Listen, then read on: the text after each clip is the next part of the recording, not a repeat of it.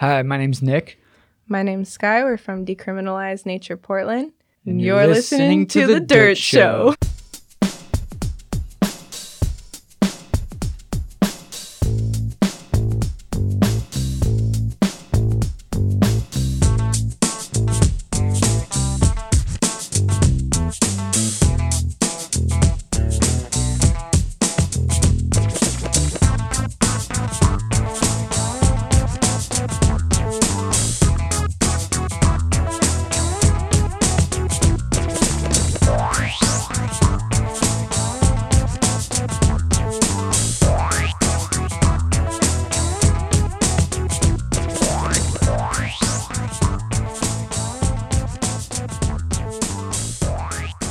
All right, welcome to The Dirt Show. I'm Higher Peaks. And this is Lady Sativa. And we are at the end of the year finally. Yes, we are. Coming up on 2020. Christmas is over. I'm thankful for that. Thank God. Seems like the traffic slowed down and everybody's definitely ready for New Year's. Mm-hmm. Is everybody ready for New Year's out there? I don't know. We'll find out. It's a turn of the decade. I've been excited for this one. It's always a big marker for change. What do you want for 2020? What's your goals? I haven't thought of any goals really, but I thought of personal things. You're going to be, this decade, you'll be in your 40s. You know what? Nobody asked you. Let's move on. All right, we'll keep this short. We'll go over what's going on out in the world real quick, and then we'll get into our guests. I just want to go over real quick. There was a study that sent underage buyers to cannabis stores. They found that compliance with laws restricting marijuana sales to individuals 21 or older with a valid ID was high, and that refusal rates exceeded those for alcohol and were similar to those for tobacco. So you guys are kicking ass on that. Hell yeah. OLCC, though, is probably, they don't let that shit go. No, actually, even with alcohol. So. Yeah, I have heard a story that there was a girl, it was from one of our reps. There was a girl that had a sting come in while the rep was there, and she ended up selling to a minor. And she said that cops came in, they were all prepared. And they busted in on her and they ended up arresting her.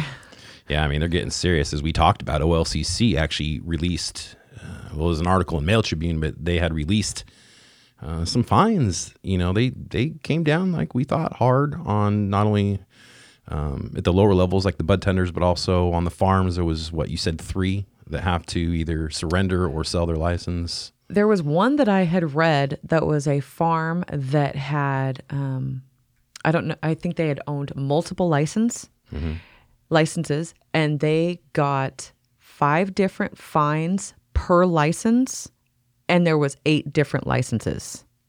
Wow. So they ended up having to surrender their license. Just because of the amount? Or it was too many fines or too many? You're fucking up all the way around if you're Sure. if you have that many on 8 different, like you got 8 different establishments or places, whatever, and you are big. fucking up on all aspects 5 different times on each one. Mm-hmm. That is a very large amount. Yeah. And so it's like, yeah, I'd surrender my fucking license too, because each one of those fines or each one of those dings against them, violations, they have to pay at least $1,000 fine. Yeah. Well, if they're going to go out, they're going out hot. Yeah. And then there was a couple other places that got fines and violations. A couple places had to surrender their license. There was like two dispensaries that had to surrender their licenses. And then there was other places around Medford, because not all these were from around Medford. But there was a couple places around Medford that got a couple violations, and then they have to close down for 4 days. Or we know a big company around here that has to close off for 41 days, and they have like a $6,000 to $7,000 fine. Yeah, yeah. Well, I mean, that's probably doable for someone to be able to handle that. But that one was mostly because cameras. There was not camera footage for 41 days. I wonder if the payoff was worth it. Not the payoff like that. I just mean like if there's some sort of benefit on that end. I personally didn't want to be on a list.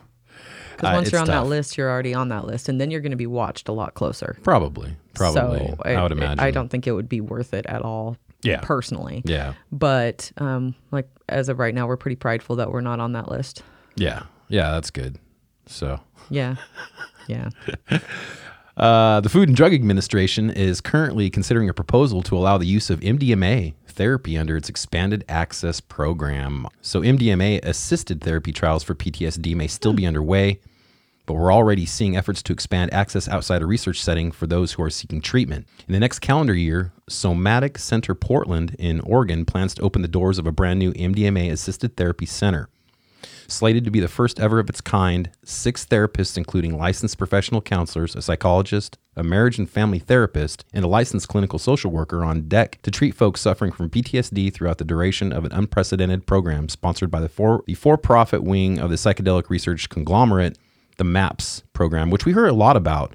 They're really making moves. The Multidisciplinary Association for Psychedelic Studies, that's down south in LA. MAPS is comprised of both a nonprofit entity, which conducts research, as well as a public benefit corp, which trains therapists, sponsors research sites, and submitted the protocol to the FDA. So this would be a first time, maybe open doors for MDMA. MDMA became a Schedule I drug in 1985. You know, it says that patients would be able to receive legal MDMA-assisted therapy outside of a research environment. We want to get to this treatment to as many people as quickly as possible. So Nice. awesome. Representative Ed Perlmutter tweeted, "A historic year indeed. The SAFE Banking Act was the biggest reform to our federal cannabis laws since 1970. I hope we'll continue to see progress in 2020 and get #SafeBanking signed into law to protect businesses, residents, and communities." That was a big thing for 2019, I think, was getting some sort of banking initiated, at least some form of it initiated to help these people that freaking, you know how it is having to deal with cash all the time. Bunch of crap. I've got a lot of people that bitch about it too, which honestly doesn't bother me having to deal with cash. It really doesn't. It's the dealing with the people that bitch about it so much. And then they think that we constantly need to have an ATM ready and stuff like that. I'm sorry, but when it comes down to it, you're paying an arm and a leg to use our ATM. $6. Let me throw that out there. $6 just because we give you some money back occasionally. That does not mean that your bank doesn't charge you, and the ATM there doesn't charge you. So it's worth it to go to your bank before you come in or have cash on you. Well, and that just this thing, it's going to help more than just you guys. I mean, this banking thing's going to help everybody. This banking thing, yeah, it is going to help everybody. But at the same time, if you think about it, this banking thing is also going to take a lot from us as bud tenders. Like, we're not going to get tips like we used to at all. Oh, see, you're pointing out stuff I wouldn't even notice. Yeah. Why the fuck would we get tips if you're using your card? They're not going to have cash to give us a tip. And then they're going to try and give it to us electronically. And then we got to wait for a motherfucking cash check just to do that because we're not going to be able to get it any other way. All right. Whoa. I guess. Trust me, I've heard of it from the server. Safe Banking Act isn't so good for... Oh, man. So, all right. Well, California officials and activists are considering whether a new ballot initiative is needed to address regulatory hurdles in the state's current legal marijuana law. Wow. California's been having a hard time. Sorry, guys. It's funny. You guys led with medical, but man, this rec is just fumbling a little bit. I've heard a lot of Californians just don't give a fuck about the rec market. They are not happy with it. Stay black. There are so many taxes that they have to pay that are almost more than the weed that they actually have to buy, and it ain't worth it. So I've heard lots and lots of complaints from Californians that come up and buy from Well, and we're Oregon. close, so you're hearing it because we're right by the border. Yeah, in Talent, I'm even closer in Talent than it is in Medford. Like, I hear a lot of people, and a lot of people come through and are like, the only place that you can find really, really good stuff is if you drive deep down into California, like near Mexico. Right. Or, like that deep down to California. Or you've got to come up to Oregon. Yeah. So otherwise they say that the prices aren't worth it. Well, you can just come up here. The quality is not worth it. Come up here, buy your weed, and go to Costco. Right? Save your sales tax. That's true. Okay. Good point. The second group of Oklahoma activists are filing a proposed marijuana legalization ballot measure. They're really trying hard there. Come on, guys. Second group. This would be third, fourth, fifth. I like this. Vermont police. You guys are rough, man. Data shows that arrests for THC impaired driving have more than doubled in the year since the state legalized marijuana possession. But that may be because there has been an increased emphasis on training officers to focus on detecting such activity. They're like, we're going to train these motherfuckers how to find them. Revenue. Well, I think that's a bunch of bullshit, guys, to be honest, because you ain't got no way to do that breathalyzer. And just because it's in your system or you say that they're high, man, that's subjective. I don't care what you say. People have allergies. I'm just glad I don't live in Vermont. Sometimes their eyes are red for other reasons than cannabis, right? Oh, man. So Louisiana regulators are fast-tracking hemp rules with the first cultivation license going. They're kicking ass. Well, yeah. Colorado marijuana dispensaries will be required to post warnings about the effects of marijuana on pregnant women starting January 1st. Now, you guys already do that. Yeah, no, we do it on babies, like pregnant women.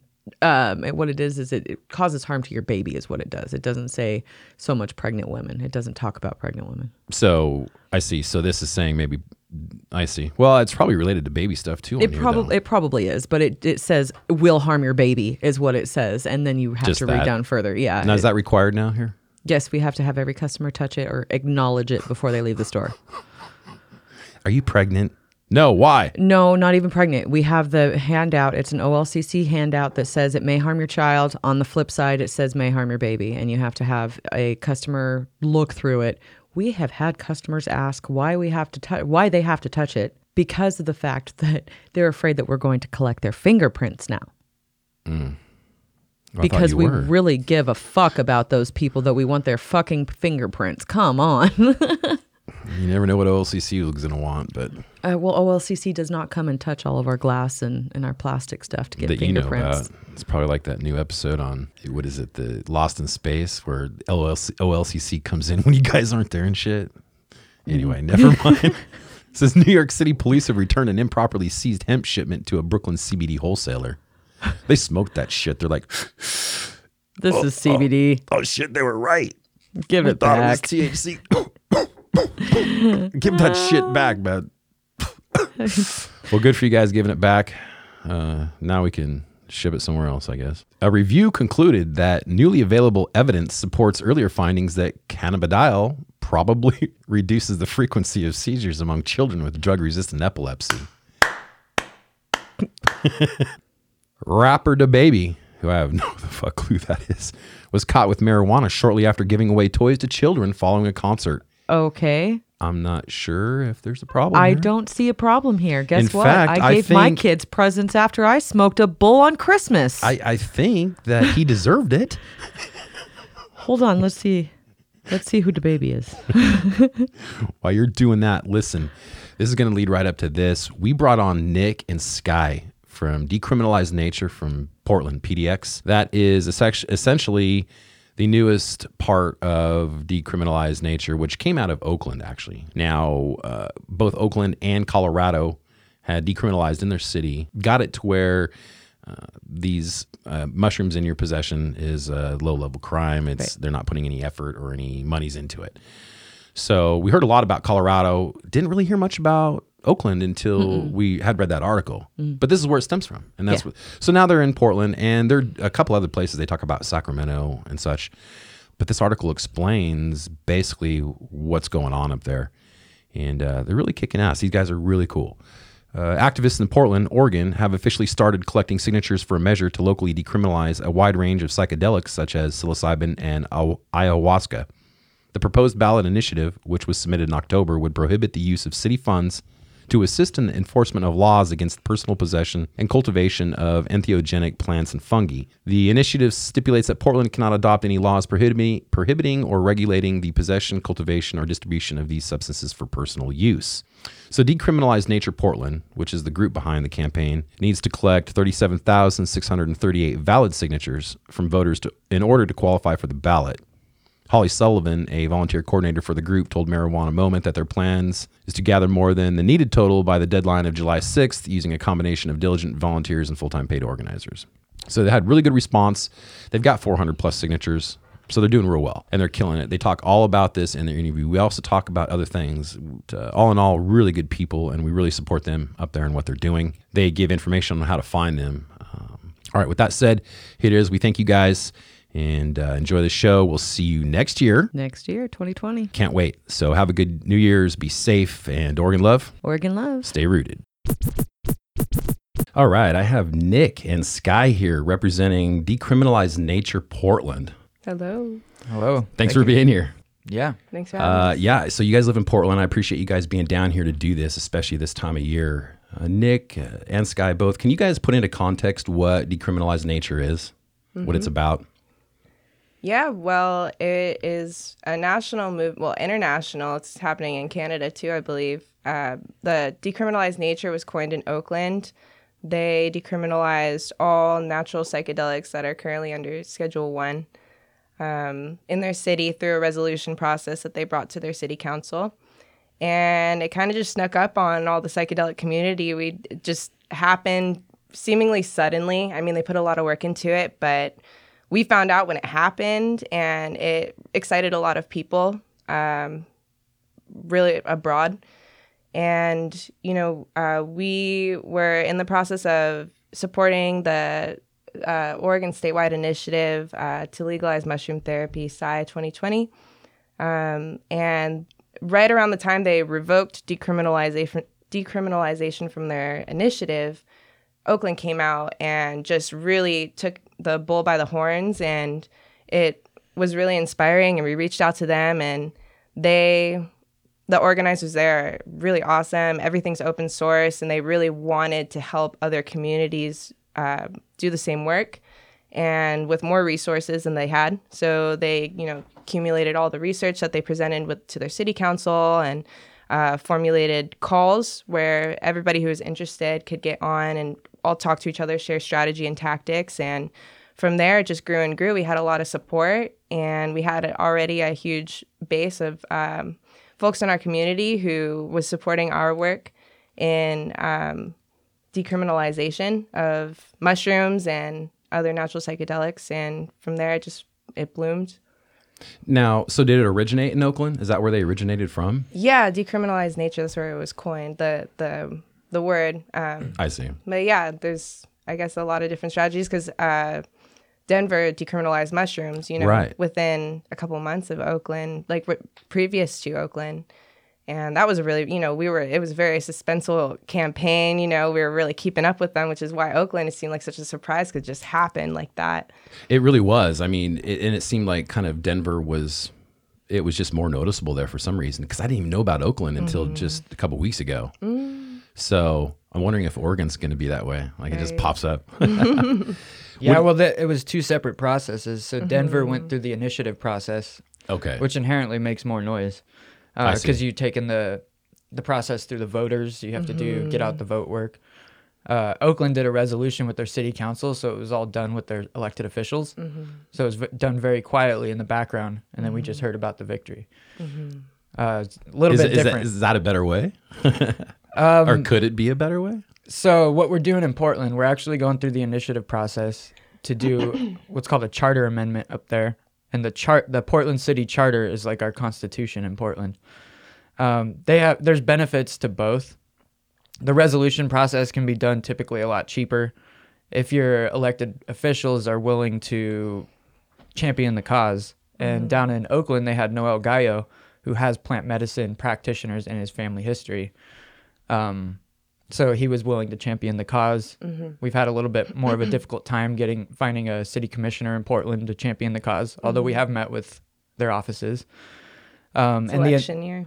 Yeah. It's election year, so they're nervous to do anything too controversial. Pretty much, if it's not going to get them votes, so it comes down to it's got to be a smart political move for them. Oh, yeah. Yeah. But through the initiative process, we're able to do a charter amendment. So we're actually adding a new chapter to the Portland City Charter and a new section that prohibits Portland from making any laws against these natural psychedelics because there is no Portland City law. They enforce state and federal law. And then we have another section preventing them from enforcing state and federal law within the city. I see. So, I mean, it would be a small geographical area that you'd want to be in, right? Yes. I mean, Portland's a big city, but it would be just for the municipality then. Yes. The city, yeah. Okay. Yeah, just for the city. Yeah. But then it spreads from there. Like in Denver, they got Denver, and now Boulder's looking into it. Other cities around Denver. In Oakland, you had Oakland get their victory. Now Santa Cruz, now Berkeley. So it just kind of spreads. It's like in mycology, it's like an inoculation point where you inoculate your substrate with spores or liquid culture. It's just going to spread and grow. And that's really, we're mimicking the mushroom mycelium with what we're doing. I think it's great. Yeah. I hope that happens on all these cities that are changing, like Denver. I hope it happens there. I know that there's like 100 plus cities though all over states now, Yeah. right? That are at some form or fashion supporting this. Now, I do know that the initiative says in a controlled setting, correct?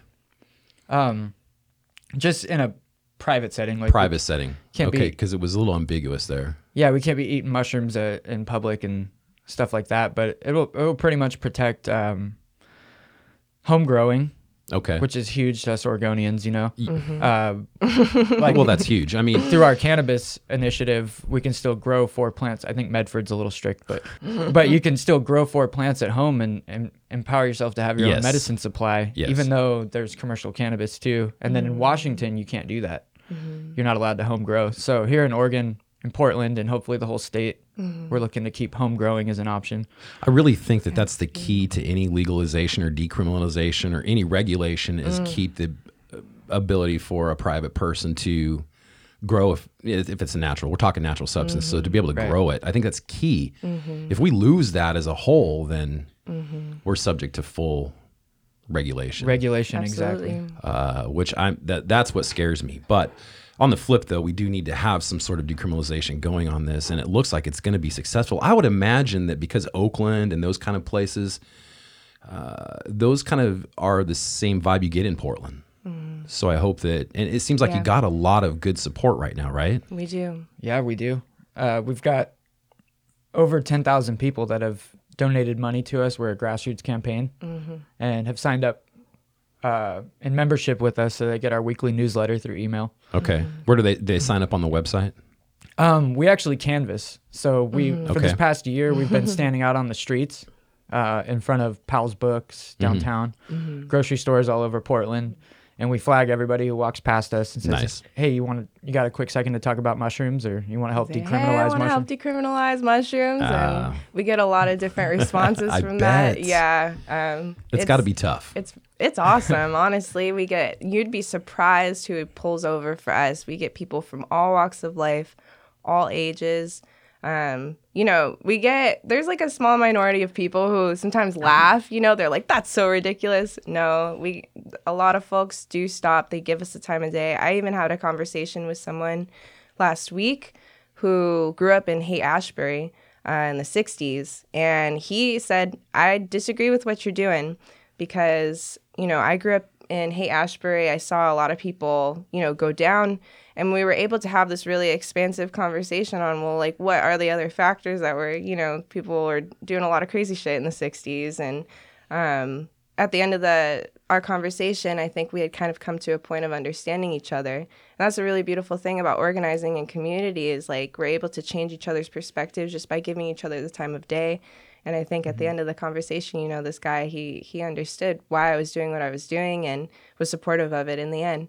And so that's been one of our central tenets is, we're not going to any businesses or not that we're not going to businesses, but the central aspect of our work is talking with people in our own community and really formulating a plan based on what we want to do as people and really like all, we know what we need. All great movements in history of time have happened for and by the people, not by the government or by monopolies, corporations. So that's been really kind of the revolutionary tenet of our campaign is going with our community, being community funded. Yeah. It's amazing how much support I've seen. I've sometimes seen more support in a wider range of people with the psychedelic side of things than I have with cannabis. It's really weird. It's odd. But I also think that people recognize that there could be some serious value to it. Anybody that's ever experienced mushrooms, I think, would understand that. Right. And I hate to say that everybody should try mushrooms because I don't think, or psychedelics, I just don't think that it's right for everybody is the one thing. So, but there's so much potential for its use. Now, do you guys, you had experience with it? Yes, and it also comes down to the intention and creating the culture around it. Yeah. Because like that guy's objection from the Haight-Ashbury scene in the 60s was that a lot of people were out there polydrugging, taking all kinds of stuff on week-long benders with LSD, Right. different things, which is going to cause some problems. A lot of that scene heroin came in, and a lot of those people wound up dying because they were part of this drug culture. Yeah. And so we're kind of shifting the paradigm and shifting the intention behind the use of these things. Yeah, what is the container? That's part of our work too, and hopefully working with our psychedelic society in town, the Portland Psychedelic Society, and there's other groups too, is through the education talking about what is a safe space, you know, where do you eat mushrooms? Because that's really big, that's major, you know, it puts you in a really vulnerable emotional place. And also to be able to hear the voice of the mushroom, you kind of have to have like, you know, a space created and some time carved out, you know. So that's a big part of our work, and we get a lot of stories of people who are like, you know, just taking mushrooms in all different kinds of places. But yeah, I think that it's really important to talk about that kind of thing too. Absolutely, especially for people that are just starting to, you know, get to understand psychedelics. Even when I was a kid, I think that just to try the psychedelics was it was a novelty. Whereas I see a lot more now, it's not. There's intention there. Yeah. But it also comes from understanding that. So like when me and my wife do psychedelics, we will do that. Well, we got kids, but you know, we got to carve out time. Yeah. You know, make sure they got some babysitters going, and you know, and I know I like to have my right space all set up. I got whatever music, whatever toys, so to speak, or whatever, glow sticks, whatever it is, but it all set up and planned and done, and it really makes for a much, much better experience with a lot less opportunity to have it go bad, which I don't believe in bad trips. Same. I don't. Snaps for that. Difficult experiences, not bad trips. Difficult. And a lot of times they're revealing the deep shadow stuff. Well, that's the So thing. our mind creates these walls, and we try to hide from ourselves. Yes, and these natural psychedelics don't allow that to continue. So I tell people that, I'm like, well, maybe you just got some things to work out first. True. You know? And generally it is. But the best part is every quote unquote bad trip I've experienced, when I was done with it, was a much greater experience, because there was, like you said, there was some sort of knowledge, enlightenment, teaching, something I learned, whatever. Yeah. Or I worked through it and it was better next time. Absolutely. Yeah. But that's the thing, is it's not going to let you hide from anything. And we got to have places, or at least people to integrate those experiences with. Yeah. And I think like maybe what we see with the scene of people going down to the Amazon from taking time off their 9-to-5s, office culture or whatever it is, to go to the Amazon, drink ayahuasca, and then come back to work without people to talk about that heavy experience with. It just kind of gets shoved. It either gets shoved down and you forget about it, so it doesn't really integrate into normal life, or you feel kind of alienated because you've had this mind-blowing experience that's become a huge part of who you are and nobody to talk to. Right. So these psychedelic societies that we have are very important, where people can get together, talk about these experiences, and we're dealing with mythological, archetypal realms, kind of like the dream space. Yeah. And so through talking to folks that have similar experience, we're able to start to understand some of the symbolism that comes out of these experiences and integrate them into life and actually pull value out of it, better ourselves. Right. I've been reading some books lately on microdosing and using psychedelics, and the common theme in a lot of these books is to keep a journal, or to keep some way that you can process what's happened and also reflect on it and go over it. With the microdosing, we talked to hundreds of people in Portland that are already microdosing, already macrodosing. So many people have mushrooms sitting in their freezer. And growing at home. And growing at home. I've noticed people are already doing it. You know? I've noticed that it's become part of that movement is actually just growing these mushrooms. I see it everywhere, and that's good. I think it's part of their grand plan. It's kind of just like cannabis. It's just outgrow it. I mean, if you bust the whole city. It is like, and another thing, kind of on the note of traveling far and wide to find plant medicine, which we live in the Pacific Northwest. We're surrounded by plant medicine, and the mushrooms are like we say on the street, it's like our local entheogen. You don't have to go far, and this is the medicine that knows where you live too. It's there with you. Yeah, well, and this is a personal thing here, but I do believe people, the big names in this culture that are talking about this stuff, talking about how it's been part of our evolution. Yeah. Honest to God, I don't see how it couldn't be. Right. Our relationship with psychedelic mushrooms, I would imagine, goes way farther back than we could imagine before recorded stuff. What I find odd, and we just talked about this in our last episode, is that psychedelics were a part of religion and shamanism and spiritualism for most of our evolution. And then only in the last few hundred years has it become this evil thing in religion. Yeah. An odd flip there. Yeah. Where people were in contact with the religious side through psychedelics. Now it's like, somehow it has to be some bad thing. But Yeah, it's the true communion, and now we get a little white bread wafer. right. Really does nothing for understanding, though. Is the video live? It's not live fed, okay. no. Okay. Yeah, we can- but this image right here, I don't know if Yeah. the camera can see it. Maybe, no. This is like an 11,000-year-old piece of cave art from northern Algeria. Gotcha. One of the first representations of visionary art we've found so far, Gotcha. and we've just began looking. And I mean, it that is covered in Dude's, mushrooms. he's got mushrooms all over him. Right. Well, and that's the thing is, again, a lot of these books I've been reading have artwork depicting what apparently are mushrooms. Yeah. In a lot of old things, ruins and these, India, they honor the cows. Well, gosh, if your poop grows cubensis, I'd honor that shit too, so to speak. But like Amanitas, we're walking birch tree of life. You got these beautiful mushrooms. Why wouldn't we try them? Right. So, and so getting connected back with that, I think it's easy if you actually experience it. What about you guys? So what's your experiences?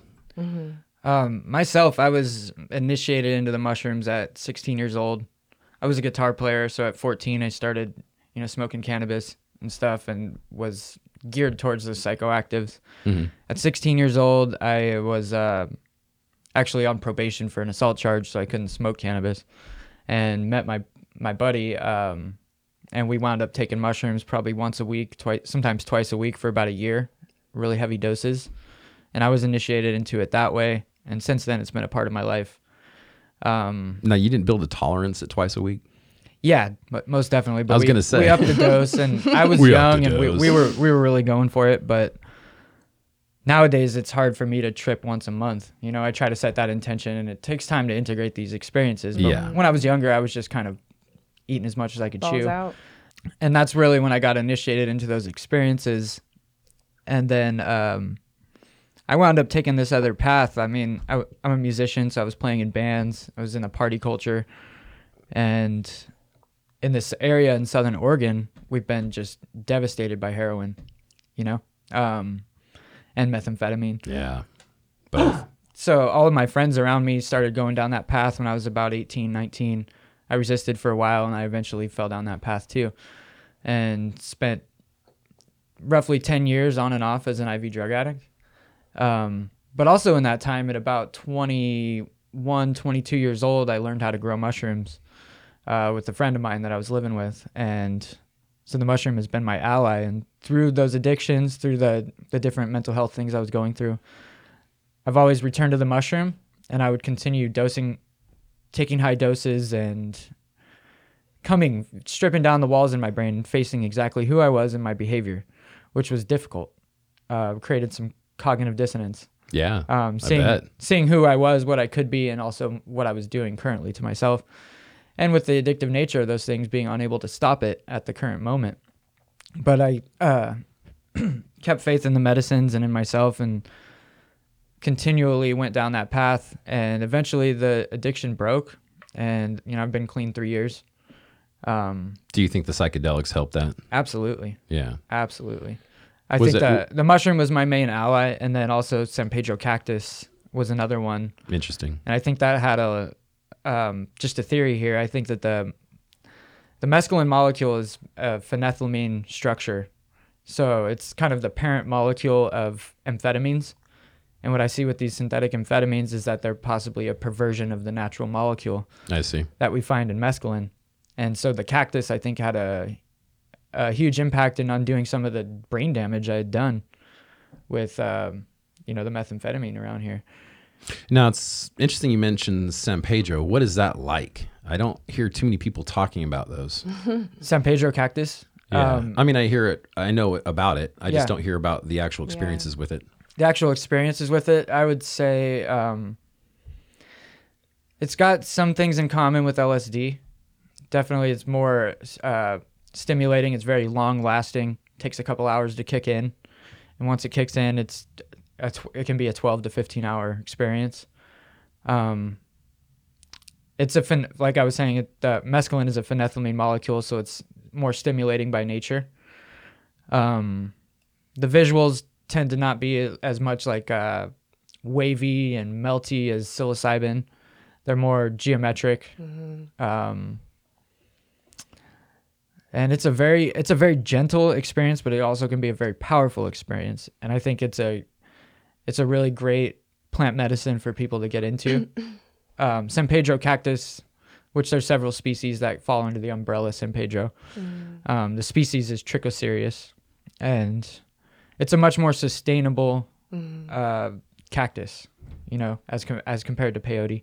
That one's endangered, and it's probably better that we don't use that unless we're willing to put in 20 years to grow our own. So is that the one that takes a while to grow? Because Yeah. some cactus it does.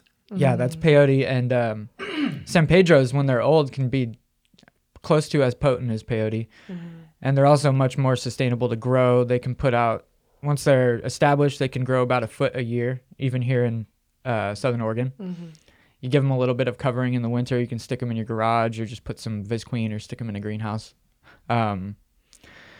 And they put on about a foot a year or more. It's pretty good. And once they have a good girth and they're a good size, about a foot is a dose. You want a piece about the size of your forearm for a dose. Wow. So it's a more sustainable medicine if you're trying to grow your own medicine. I guess I'm going back to DMT. Yeah. No. A whole freaking forearm of cactus. Yeah, and there's a processing. Yeah.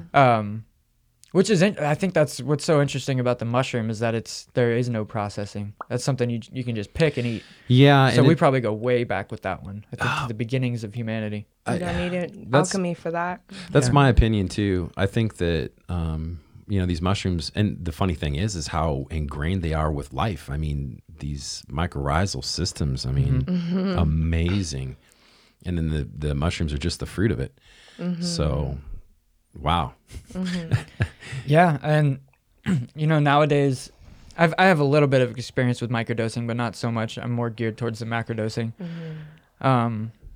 Nowadays I return to the mushroom often. It's been my longest plant ally, fungal ally.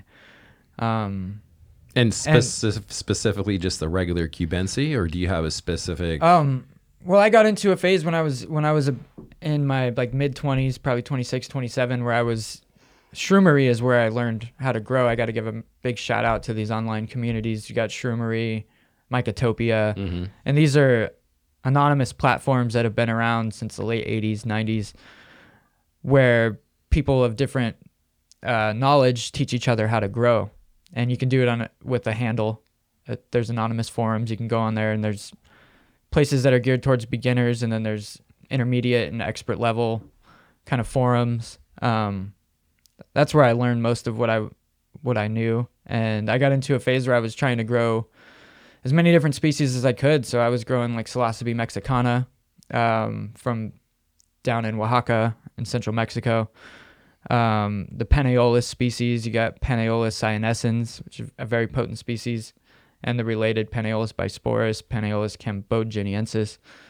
Different mushrooms. Those are tropical, so they'll cohabit with cubensis in India, Bali, Australia, Mexico. These different tropical and subtropical regions. All kinds of exotic species. Psilocybe semperviva, and then also there's too many to name. No, I realize that. Is there a difference in the experience though? Oh yeah. Okay, because I even know you look at hard alcohol, bad example, but you look at hard alcohol and a whiskey's different than you know, a Right. vodka or tequila, really. I mean, you all get drunk, but in different ways. So same with mushrooms. Yeah, most definitely. They each have their own voice, their own message. And our science knows very little about mushrooms. We have typically broke it down to, if you look at the therapeutic model, psilocybin is the active ingredient. Right. But we've got psilocybin, psilocin, baeocystin, norbaeocystin, rugonesin. I just read something, I'm not positive about it, but that mushrooms, psilocybin mushrooms possibly have MAOI, like chemicals, like stuff that's in ayahuasca.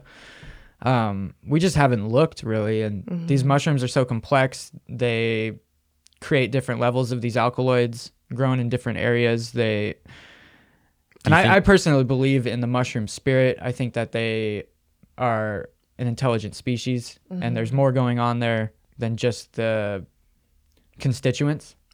There's a holistic picture of these mushrooms, but also these different alkaloid levels. I think nature speaks to us through biochemistry when we ingest. It's like a communion. And I wonder, like, you know, cannabis has different levels of terpenes and stuff. I often wonder if there's not a terroir to a mushroom. Yeah. There's got to be.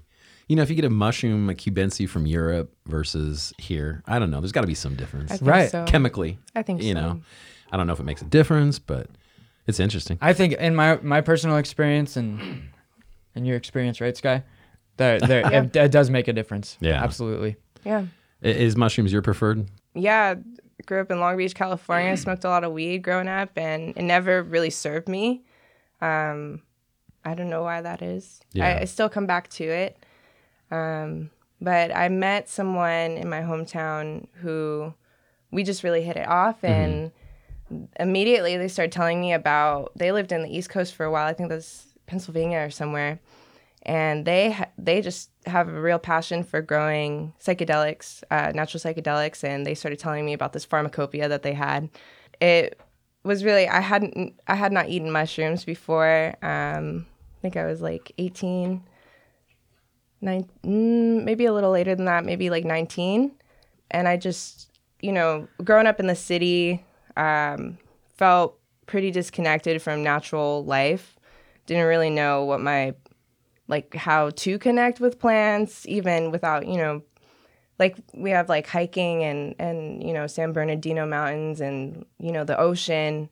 I felt this strong calling to like form a deeper relationship with the ground underneath the concrete. But I didn't really know how to do that. And so my friend that I met, you know, they started telling me about how they were just like growing plants in their home and all these, you know, mind expanding plants and mushrooms too. And something rang, and I was like, you know, how difficult is it? Like, could I do it? And they said, I'll help you if you buy all the supplies and you do all the work. I'll stand there and I'll mentor you. And so, you know, bought a little pressure cooker, bought jars, did PF Tech, and it was, you know, sort of haphazard because I ended up moving out of my hometown and had colonized jars in the backseat of my Honda and driving up to Northern California. Wow. Yeah. Yeah. And it worked out. You know, I drove up to Northern California and I was living in a school bus, like no temperature control, just kind of like going for it. And they fruited B+, cubensis. Yeah. And it was a really beautiful experience, but one that, you know, I was, you know, younger, and so I didn't like create like, you know, all these controls. I wasn't rooted anywhere. And after that, you know, I ate a lot of those, and I took a step away from it for a while because I was moving around again, and, you know, had really beautiful experiences. I've been, like I said, feeling a calling to herbalism, Western herbalism, because it's where I live, to growing plants. And I think a big part of that is just growing up in the city and feeling pretty cut off and pretty angry about that too. Yeah. And so kind of the balance is, you know, just going out to my backyard, or there's a woman, Karen Rose, she's a herbalist in Brooklyn, and she talks about how, you know, a lot of these weeds, what we call weeds that are growing all around us in the city, dandelion, and we got a lot of mullein here. They're medicinal, and they pop up right where we need them. You know, there is conversation happening between us and the plants, but a lot of times we don't see it.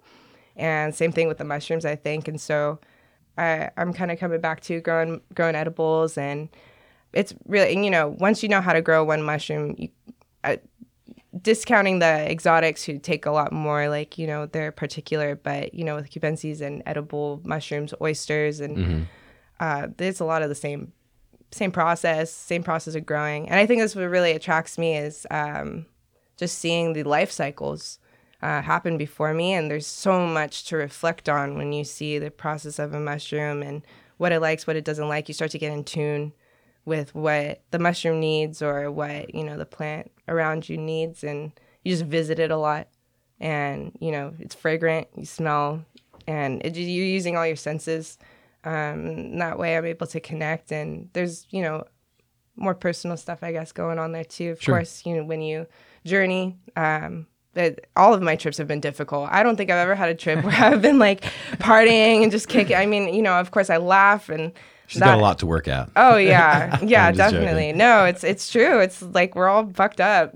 So there's a lot, you know, externalities as far, and also like personal work always to be done. So I always create that space.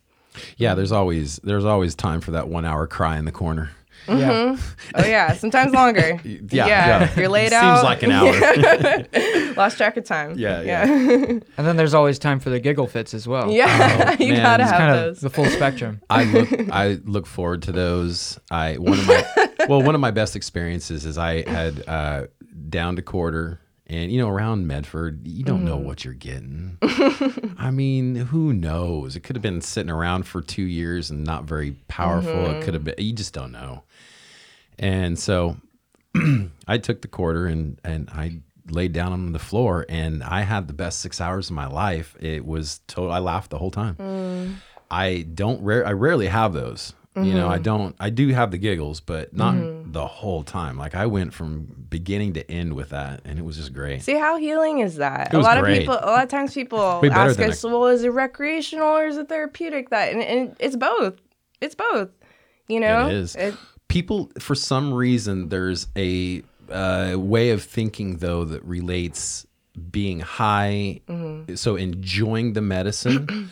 So, like, you can't enjoy your medicine, right? In traditional thinking, it's like, if you're taking something to get better, it's got to have a huge amount of side effects. Yeah. Right? That's just the way medicine is. You can't take medicine and get high and have fun. Right. That doesn't work. That's not medicine. That's not medicine. That's crazy. You're high. Yeah. No. Which is odd to me. Inherently, I have not had one person be able to explain why being high is a bad thing. I can tell you why being inebriated by a certain substance might be a bad thing. But in and of itself, being inebriated high is not a bad thing. Yeah. And if you think it is, tell me why. It all comes down to a personal opinion. Yeah, and Or- especially with the mushrooms, what they're finding out is it's building these neural connections. You know, it's breaking down our default mode network, what they're calling it, you know, in layman's terms, and then kind of readjusting. And there's I always get his name, Jeff Tarrant. Dr. Jeff Tarrant. Dr. Jeff Tarrant. He's in Oregon. He's shoot, I forget. He works with brains. Can you explain this? He does brain scans. Brain scans, yeah. That's one of the things he does. Yeah. He did a small grassroots Sure. study with microdosing. Okay. Which there really haven't. I know you said you were reading books about Yeah. microdosing, and maybe that's more anecdotal. I don't know if there's he says that there's not really many studies, at least where we're studying the brain and what's happening with microdosing. And so he did a small 3-person grassroots study with microdosing where people took the same, I forget how long it was, how many weeks. It was like a It was a small trial. small trial. I think they may have done it over a few weeks or a month. Yeah. Where, 3 guys, they each took the same dose in a non-stimulating environment, like in his office. And while they were digesting it, they read or did something just like very non-stimulating. And then they took the brain scan, and they also wrote reports at the end of the day how their experience was.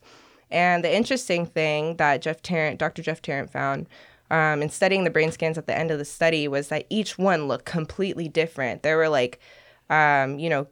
gamma and theta and these different brain waves and different parts of the brain were lighting up in each person. And he's like, that's really weird. Why is it, you'd think that it would be like, oh, it's just happening in the hippocampal or, different parts of the brain. But for each person, different parts of their brain were lighting up pretty like majorly, right? Pretty radically. And dimming as well. So there was like increased activity in certain brain parts and decreased activity in certain brain parts. A lot of times what the scans were showing correlated to their anecdotal experience, the anecdotal evidence of what they were describing.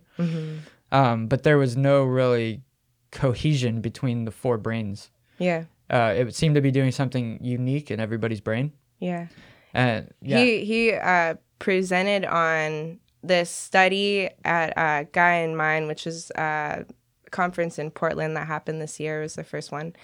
And he said, he had something written up to present on. And then like the day before he presented, something clicked in his brain and he thought, wait a second. And he kind of had like an epiphany about it, that maybe what's happening with the microdosing is he ended up comparing these 3 brain scans to like, there's a whole database of brain scans that he has access to. And he compared them to a bunch of different like so-called normal brains. And what he realized is maybe when we microdose, our brains are normalizing to like so-called normal brains. So what some people are experiencing is like, I felt a lot more relaxed. I felt like I was able to, breathe through my day, or, I felt more like lighthearted with my family. I was able to really be present for them, or, people had kind of different like adjustments in their life. And he thinks that maybe the more studies that we do, we might find that when we eat the mushroom, when we microdose over a period of time, that maybe our brains are normalizing to more maybe healthy kind of network, or, a more balanced brain chemistry, which is interesting. I'm excited to see more of that kind of research. He had to put those brain scans into context in order to get the results, though, because just looking at the 4 brain scans, it looked very chaotic. There was no rhyme or reason. But when you compare them to a database of hundreds of thousands of brain scans, it puts them in context, and you realize, okay, it's normalizing these people's brains. And that looks different for everybody. Yeah. So there's like an interactive dynamic with these plant medicines that we're not going to get with pharmaceutical chemical medicines. These things have an intelligence. They've been around as longer than we have. And supporting life in many ways, really. Right. Absolutely. From the ground up. Yeah. And so they have a way of working with us. Yeah. It kind of moves us away from this anthropocentric point of view. Like, how can this mushroom serve me, when it's like also we're working together to grow them and, understand them. And there's like, we're meeting each other 50-50, so it's also how are we serving them? Right. Well, and I think we used to. I think in our evolution, we had a good relationship. Yeah. It's so symbiotic, I think, that I feel like everything has contributed, everything that's in our environment has contributed to us, right? So the food we've eaten over the millennia, or whatever, the regions that we developed in, whatever. Well, if our brains are developing over time with mushrooms, I think obviously they're connected in our brain some way. So whether that be resets or being medicine to us, I think that's just a given. Because we've taken them so long. I mean, they've obviously, if they've had an effect on our evolutionary, especially our brain, then it's key to still use. I don't think we should take away from it. I think the biggest problem is going to be the fact that if we can grow cannabis and mushrooms, that covers probably most of all our medicines. Don't need much. Yeah. Maybe an occasional Advil for the something. But I mean, other than that, I don't. And I think that's a little scary for some people, whether that's big pharma or government or whatever. Yeah, even with, there's no money to be made on that. You mentioned Advil, and where we get aspirin from is a chemical in the willow tree. So there's natural sources to all these things. Well, and see, that's the thing. Traditions that we've lost. Yeah, people don't realize that half these pills are just an isolated, remade version of something from nature, and which is sad. Again, that's another, to me, is an error in thinking that a compound has to be isolated and then synthesized to become a medicine. Absolutely. I don't get that. Yeah. But that's how most people look at it. If it's not a prescription from a doctor that's a white pill, then it's not a medicine.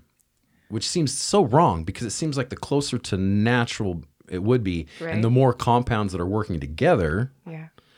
whether that's cannabis with all the terpenes and stuff and CBDs, or mushrooms and all the compounds in there. I don't know. We got to. That's the medicine to me. We have to change the language around it because yeah. Some people, when pressed, what is a drug, they'll defer to if it's illegal, it's a drug. Right. And we know that that's bullshit. What's crazy is that I could drive around with a trunk full of psilocybin mushrooms and be arrested. And I could also drive around with a trunk full of deadly Galerina mushrooms, enough poison to kill an army, and I'd be fine.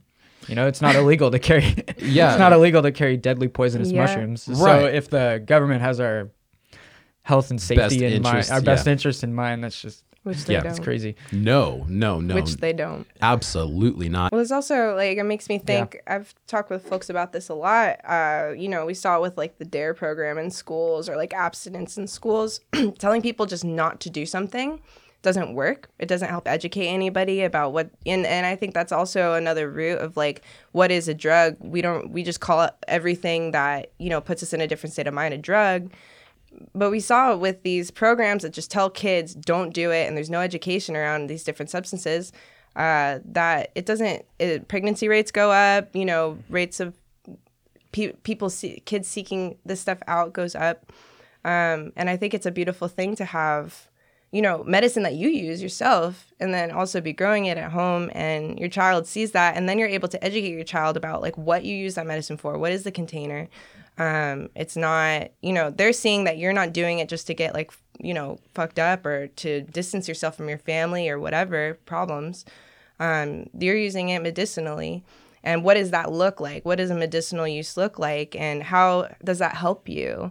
So I think you're creating like a great example for your child about like, what is medicine? What do you feel calling to? And seeing like, you take care of the plant too.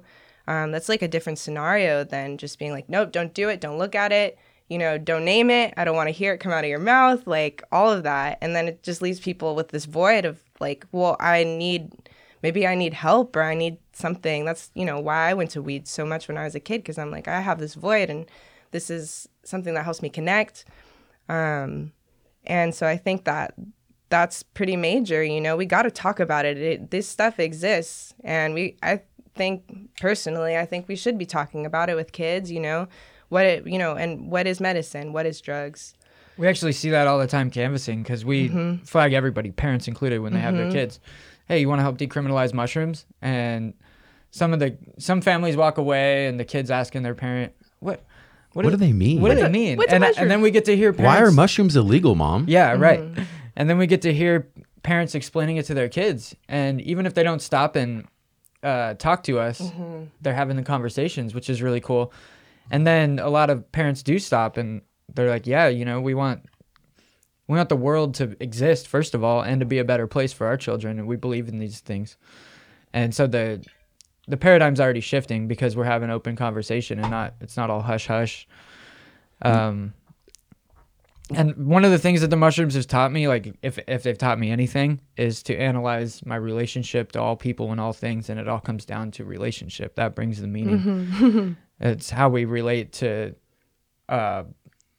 everything and everyone around us. And so I think that can be very therapeutic in the family setting. I've heard healing stories of families taking a mushroom trip together, and it breaking down the barriers of communication, and gets people into a vulnerable space where you can form like real bonds, real connections, and it breaks down that kind of stuff that gets brushed under the rug and causes divorces, causes all that stuff that we bottle up and don't talk about.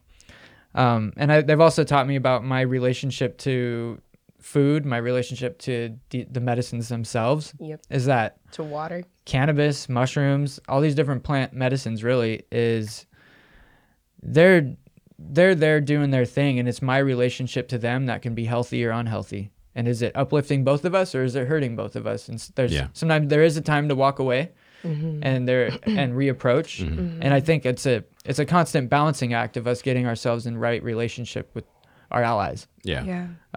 Which is very important to think about. And I couldn't agree more. I think that if you stick with the plant, the fungus long enough, it's going to guide you towards that direction anyways. because there is a communication happening. Yeah, I think you both hit two really big points here. One is that with what you said, that's how we've approached with my kids is we don't hide anything. Now, we don't sit there and like smoke around them and do all that. Right. But we don't hide anything, and we never have. And the whole time it's been about education, like you said. So this is what we have, this is what we use it for, this is how we use it. This is what we're doing, go away, this kind of stuff. And it's created a rather decent situation with them. They don't have questions. They're not curious. And there's respect. They're not wondering about it. Yeah. Like when I was a kid, it was all hush hush and bad. All I wanted to do was do it. Yeah. All I wanted to do was figure out what it was all about. What is it? Yeah. And then like you said, another good point, you do it and you're like, wow, okay, now I understand. But you feel bad because of what you've been taught. Oh yeah. Which and is all then bullshit. You feel guilty. Yeah. With my kids, they now have the opportunity to really make an informed choice. Yeah. Without any kind of rebellion involved in that or poor judgment, They I can hope. talk to you too. They can talk about to it. me. They can decide what. And honestly, my kids are not. They don't. They're like, well, like my daughter sees me grow it, right? And she sees the bugs get on them and the process that you go through and the work and stuff. And she's like, I don't want any part of it. That's medicine. That's too much work, Dad. I don't want it. And then my son, he just doesn't care. All he cares about is video games. He does not care about it at all. Now, I bet you if I brought him up differently and hid it from him and didn't talk to him, they would have been doing something with it. Yeah, they might try to break into your stash and figure Right. out what is this stuff that Dad's obsessed with. Totally. Exactly. And that's the other thing too. We have had not any problems with our product that we keep. We do keep it safe, but I mean, we don't have any worries with that. Yeah. Because they're not interested in it. Yeah.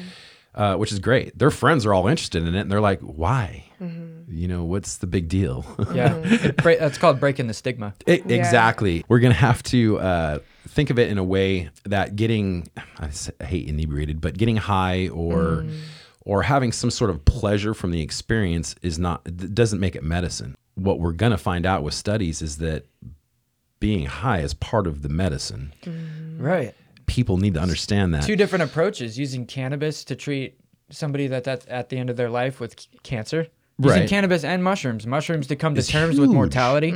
Cannabis to ease the pain, Yeah. stimulate the appetite. Yeah. Or giving somebody chemo. And we call chemo medicine. Yeah. And we call these other things drugs. And I don't know if you've ever seen somebody going through chemo. God damn. Oh yeah. But it is I've seen not pleasant. One of our first loyal listeners, and I feel horrible to this day, had cancer, and she wanted to meet us before she died, and she made it to our driveway, and we weren't home, and then she died that next morning. Wow.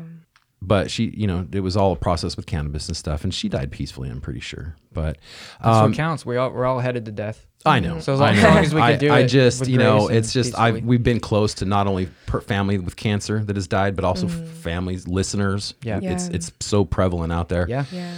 And like you said too, I think in the past, way back, shamanism was a way to teach the group, your tribe, your kids. There was a shaman that knew, that had been through it. It was the OG, right? Yeah. So there was a form of good education. Right. Kids weren't running around these tribes just getting high on these drugs. It was a medicine. It Yeah. was with the shaman. The shaman knew how to do it. You sat down and did it properly. There is none of that. We have to recreate that. That's what I'm because- saying yeah. is to be able to recreate that, I think is going to be necessary, because otherwise it's going to be a recreational drug. And all. that's why decriminalization is so important, because like Nick was saying, there are people in the community already doing this work. I've met people who facilitate for their inner circles, people who grow their own, people who are microdosing, and it's about trusting our community members to be able to handle that, and to learn from one another. And we're seeing in Denver, they have a mushroom cooperative. They just had their first meeting. It's posted on YouTube. They're creating spaces where the people can learn from one another how to grow, how to create these safe containers, and working together with their psychedelic society. And, we don't have to look to like institutions. We have to look to each other. And I think that's another thing that is like kind of interesting, insidious thing in this work is like, people are like, well, are there what are the studies? That part's important too. What's the science behind this? But like, a lot of people that I've talked to want to see like, maps or big institutions that are like legitimize this, when it's like we have been, communing with these medicines for so long, and they're so old, they're ancient, and we have intuition when we eat them, what to do when we're, in that different state of mind. And there are teachers in our community that already exist that are already facilitating and doing this work. So we're building bridges right now. And also, when you have to like trust your neighbor, you also have to trust yourself. And there's a lot of that kind of like inner work that's happening in this movement too, which I think is beautiful. I often wonder too if people wouldn't spiritually be better off. And I'm not talking about one group of a certain belief. I'm talking about all the beliefs. Like you incorporate mushrooms and all that. Right. I wonder if we wouldn't all start coming to more of a common place. That's a Right. good You know point. what I mean? Like, yeah, we can all get along. You realize that now, right? Yeah. And I've said before, I can't imagine any religion that hasn't had some form of psychedelic incorporated in it. Yeah, There's isn't even one. talk with Christianity about Oh, the yeah. acacia bush. Is that acacia, a bush, something like that? And the fact that mushrooms were symbolized. Sorry, so much. They were using psychoactive incense. Right. Yeah, so, all kinds of things. The priest class. Yeah. So I Yeah. mean, it's Always been had these psychoactives. Yeah, yeah, and I think that would justify more of some of these beliefs that are out there if you actually realize that it probably had mushrooms at some point. And So- actually, the holy anointing oil right, in Christianity has the leading theory about it is that it was a cannabis oil. right, yeah, absolutely. And why not? I mean, it's good for you, period. I mean, and that's in many ways. I'm not even saying like, here's the deal. You guys were talking about having a balance. And I think that's really true with anything in life. That's with food, with exercise, with your family, with friends, with entertainment, and especially with your medicines. Yeah. It's all a balance. And Even your work. Have you ever Work? there's such thing as a workaholic. Well, It yeah, destroys families. which then causes an imbalance in your drug life. Right. Yeah. But that's the thing is that balance. And, I will take breaks from everything occasionally, not only to reset, but to get a perspective again. And I recently, from November 1st of last year till March 15th, it was 5.5 months, everything. And what's really cool is if you do have the space to grow your own. Same with cannabis. You're establishing a relationship with that plant, that medicine, that fungus. And all the love and the attention you give it, the time, that comes back when you commune with it. And so it becomes more tailored to you specifically. It's picking up the vibes, man, when Yeah. it's growing. Yeah. And The vibe terroir. what we saw in like the cannabis movement with Normal and all that was people teaching how to grow. And because it was illegal, they taught you how to grow tomatoes. And if you could grow tomatoes, you could Right. grow cannabis. Right. And so we kind of were at a phase until we decriminalize in our cities where we're doing the same thing with mushrooms. Sure. There's a basic approach to growing mushrooms. Doesn't matter what kind of mushroom it is.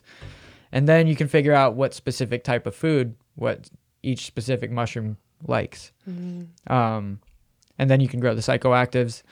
But like in Denver where they've decriminalized, they're starting to talk more openly about growing psilocybe mushrooms.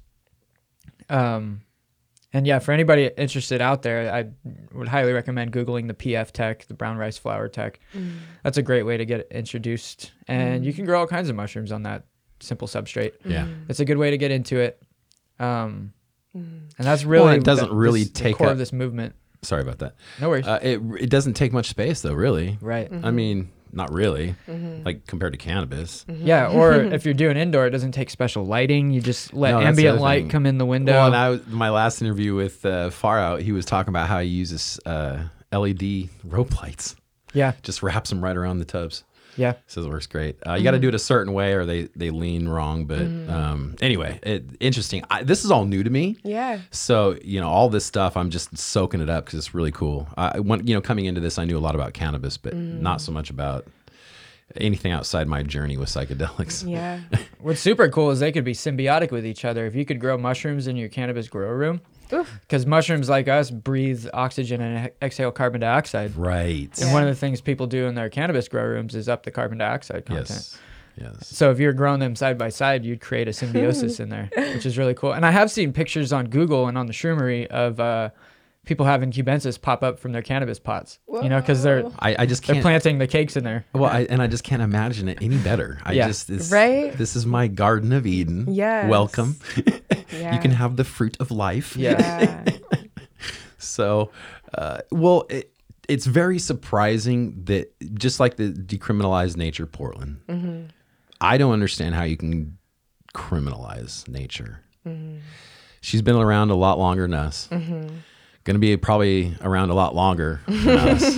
Yeah. And really has the final say. So I don't understand how, that's always blown me away. But we're really glad you guys are doing this. Yeah. Yeah. I mean, that's all means of control, you know, if you can disconnect people from the medicines that, you know, we've evolved with, then there's a lot of, what'd you call it? Cognitive dissonance Yep. that happens. And it's a way to sneak in with all the sugars and all these things that, you know, kind of hold us down in Yeah. a lot of pretty major ways. And so decriminalize nature, it's about kind of coming back to our roots. Yeah. Yeah. Cognitive liberty. Cognitive liberty. Liberating our consciousness. Yeah. Because at the core, that's where revolution starts, is when we liberate ourselves. Yep. And then it's exponential. It's in our own homes, in our neighborhoods, in our communities, and it spreads out from there.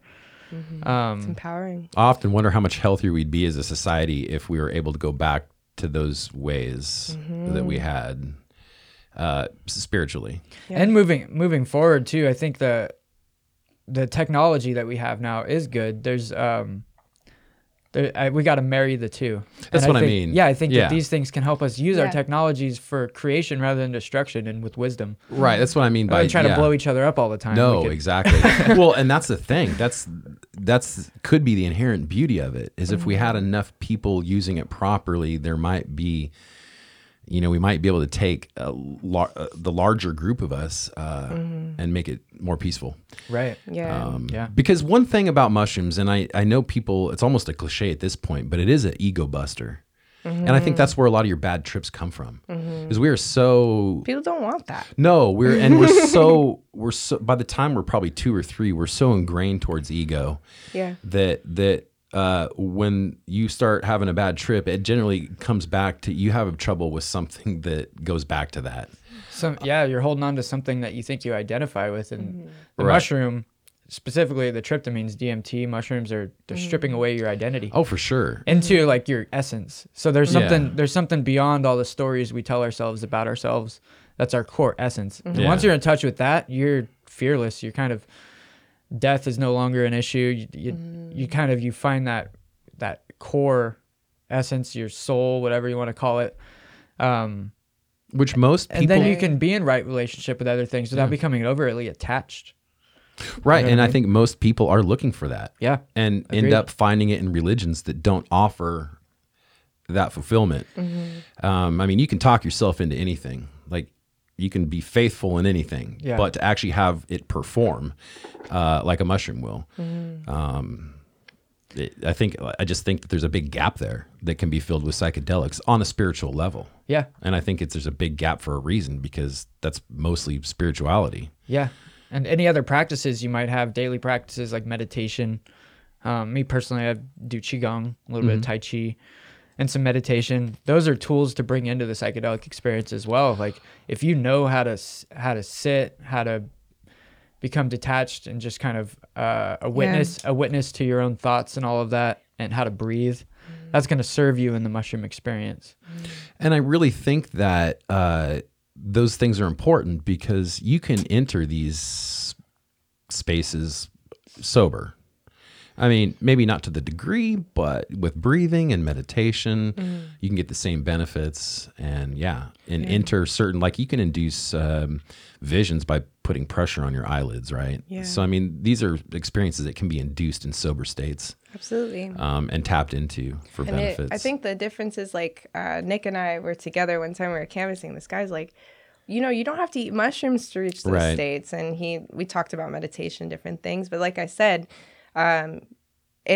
I think that these practices, we can get our own bullshit out of the way through our own like patience with ourselves through meditation. We can get some of that bullshit out of the way and really come down to that true essence. We can find that without the medicines for sure, or maybe not. I don't know, because they're still existing around us. But at the same time, it's kind of when we eat the mushrooms, there's something else happening. There's like a fusing of beings, because we're digesting them, we're breaking them down, and they're entering into our system. And I think that is something to keep in mind. Like I said, like meeting them halfway, there's two beings now that are here in your body. It's you and the mushroom.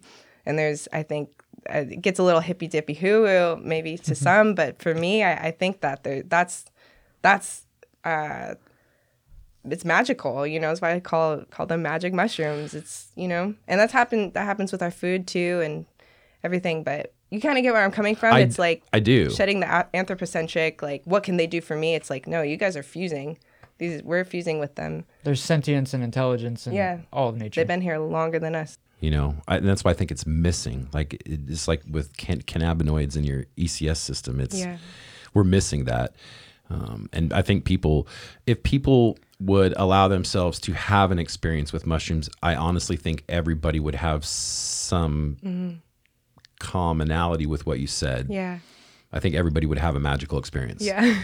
If they would just do it. It's hard to put into words. It's a little so jumbled. I don't care how experienced you are. I cannot explain. Yeah, I cannot explain it Nick's to pretty people. good at it. But it is very magical. The rabbit hole goes as deep as you want to look. And I don't think anybody's an expert in it, which is really cool. It's the thing you can't put your finger on. Yeah. Yeah. And like there's a saying in Taoism, the Tao that can be spoken is not the true Tao. And the mushroom really brings that to life. Yeah. And I honestly think a lot of people are afraid to travel into those spaces. A lot of it is because of ego. They're afraid, and they're afraid that that's, going to. We have to realize though that like just like cannabis and mushrooms as well have like a protective spirit. It wants to be gentle with us. There's a dynamic relationship there. So with mushrooms, if you are feeling some fear, I recommend starting out small, even sub-threshold microdosing. Start to establish a relationship with that ally. Yeah, thank you for and saying slowly up your dose. It's like you don't jump in the deep end of the pool when you don't know how to swim, right? No. You get on your floaties. Or you have your mom or dad helping you on your back or whatever. And you learn slowly. You learn how to walk before you run. You learn how to crawl before you walk. Yeah. And it's the same when you're dealing with a new plant or fungal ally is be trepidatious and take your time, establish a relationship, and that fear will start to melt away. Yeah, I find that has worked for me. In fact, what it does do is it leaves me wanting more. Which is how I ended up taking quarters anyway. Yeah. Is I was taking eights and I'm like, I just want more. Yeah. And so you up that and you find your comfortable spot.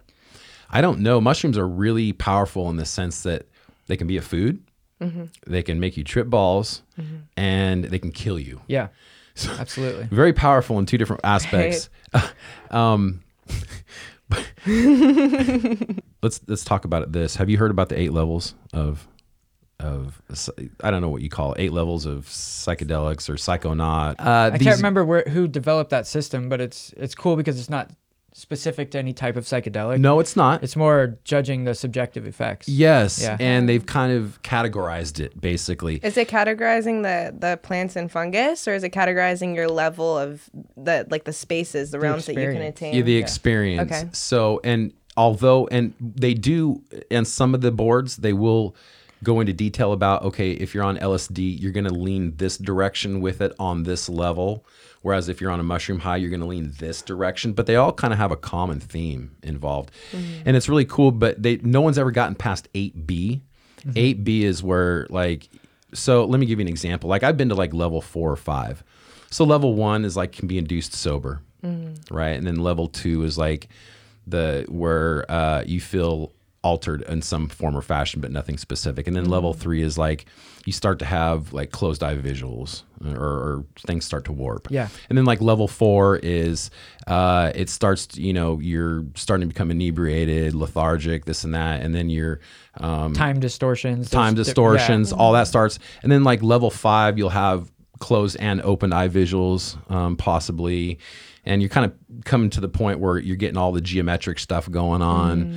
And like I said, it might impede over into your natural vision, not just with closed eye. Yeah. Yeah. And then level 6, it keeps going. And in level 8, 8A is like you're detached from the ego. 8A, you have you can't function well. Like you can't see anything. Yeah. All you can see is the colors and geometry. So you're like in a bubble. And so you want to have someone there basically.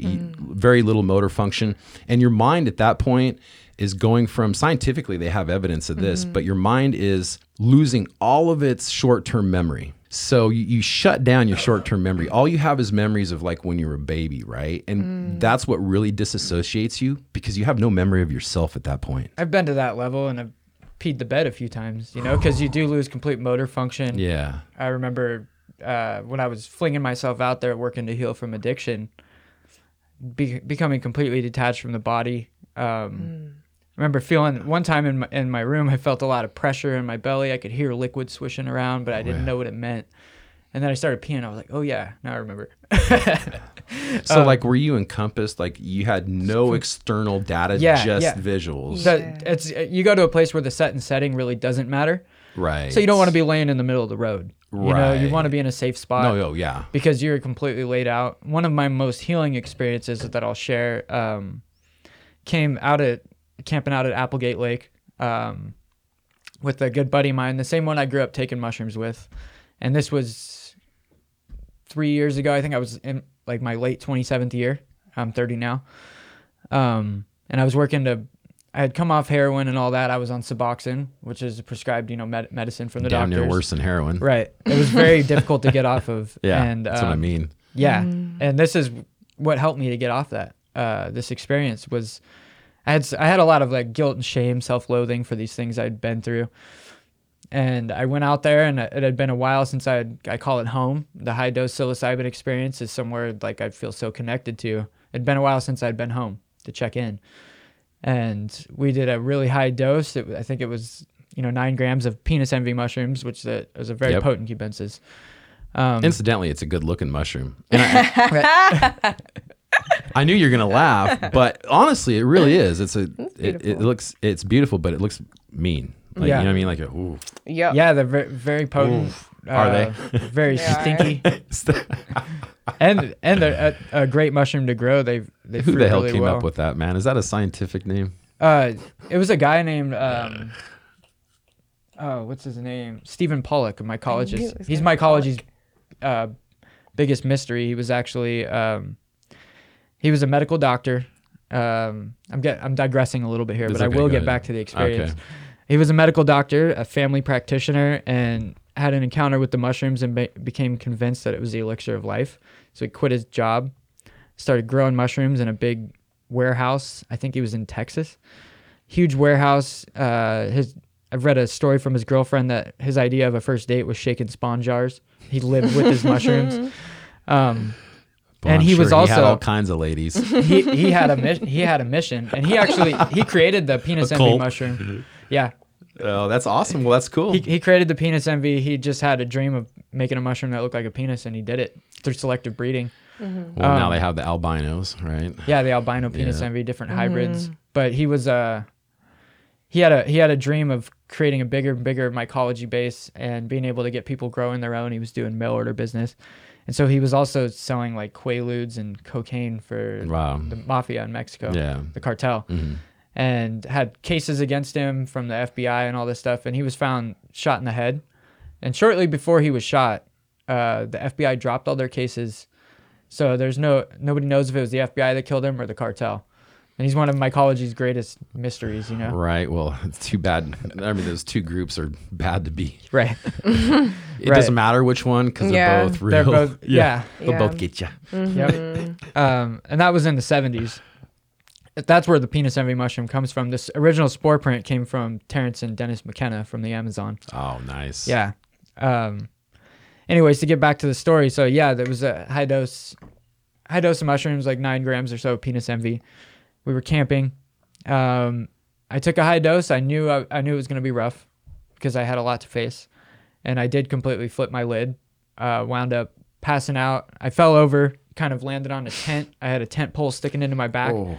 And I just laid there for about 6 hours, went completely out. He's not telling you the part where he's pantsless. Yeah. My pants were down. I mean, I flipped my lid, which can happen, but I was prepared for it because I needed to go that far. Do you remember what was going on in your head, or were you blacked out? I remember some of it. Okay. So I did go completely blackout. I remember being taken to a place. It was like a digression and taken back to like the dark womb of, maybe it was an early childhood memory being in the womb, or just like the kind of the cosmic womb. Right. Taken back and was completely gone for a while, and then started having some visions. And at that level, it's not so much about visuals, but full on visions. So it's like a dream realm kind of. Right.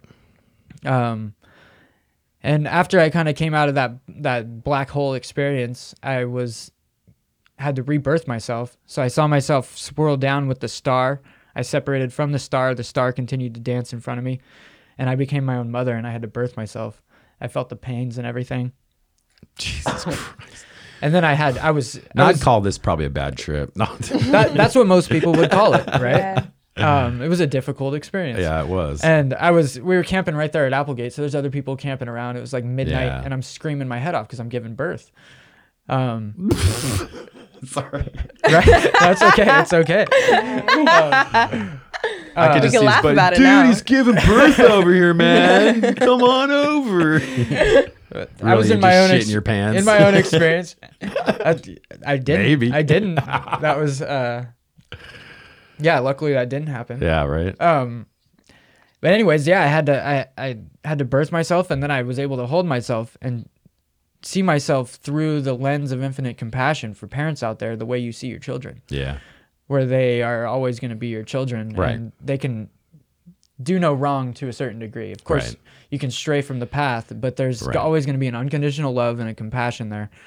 And I was able to turn that lens on myself and completely experience forgiving myself and healing. And it was kind of like either a parent here or like a cosmic parent, a creator, where it's like, it's rough down there on earth. It's okay, kid. Pick yourself up.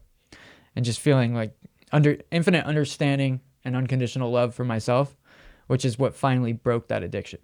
Nice. Those are the types of experiences that's a psychologist's dream, a psychiatrist's dream. That's what heals people. Sure, absolutely. Well, and I think that there's something to be said. They've talked about how using psychedelics with therapy can be, and that's awesome, man. It really is. Yeah. And so what's cool is like there are people like me. There's a couple generations now of, you can call them basement shamans, who've been extracting DMT in their mom's basement, Right. doing all kinds of crazy shit. And Well, for myself, need these people. Yeah, We need these people. It's the same with the black market with cannabis. We need these people being the pioneers. Yeah, and now we've had those of us, same with cannabis, people that have stumbled through the dark and made the mistakes. Paid for it. Right. Paid the price. And now if we can come out of the shadows and talk about this openly through decriminalization, other folks don't have to stumble through the dark like that. Yep. We can create the safe space for those types of life-changing experiences to happen. And it doesn't have to be done in a sterile hospital either. It can be, oftentimes it's a lot better in your own home where you're comfortable. Like you said, set and setting. We've talked about this. I talked about this with the guys, is that, I feel I'm mixed. I feel like if you're a first time user, maybe a clinical setting might be good for you, or for some people, because they would For feel, some people, yes. Yeah, they'd feel safe. Someone's monitoring me. I'll be okay. Yeah. Nothing's going to happen. I get that. But also too, on the flip side, there's going to be a lot of people who are going to be like, I want to be in my living room with my door shut, my door locked. I got my pillows, My and dog, got, whatever, I got my music, whatever makes them calm. Yeah.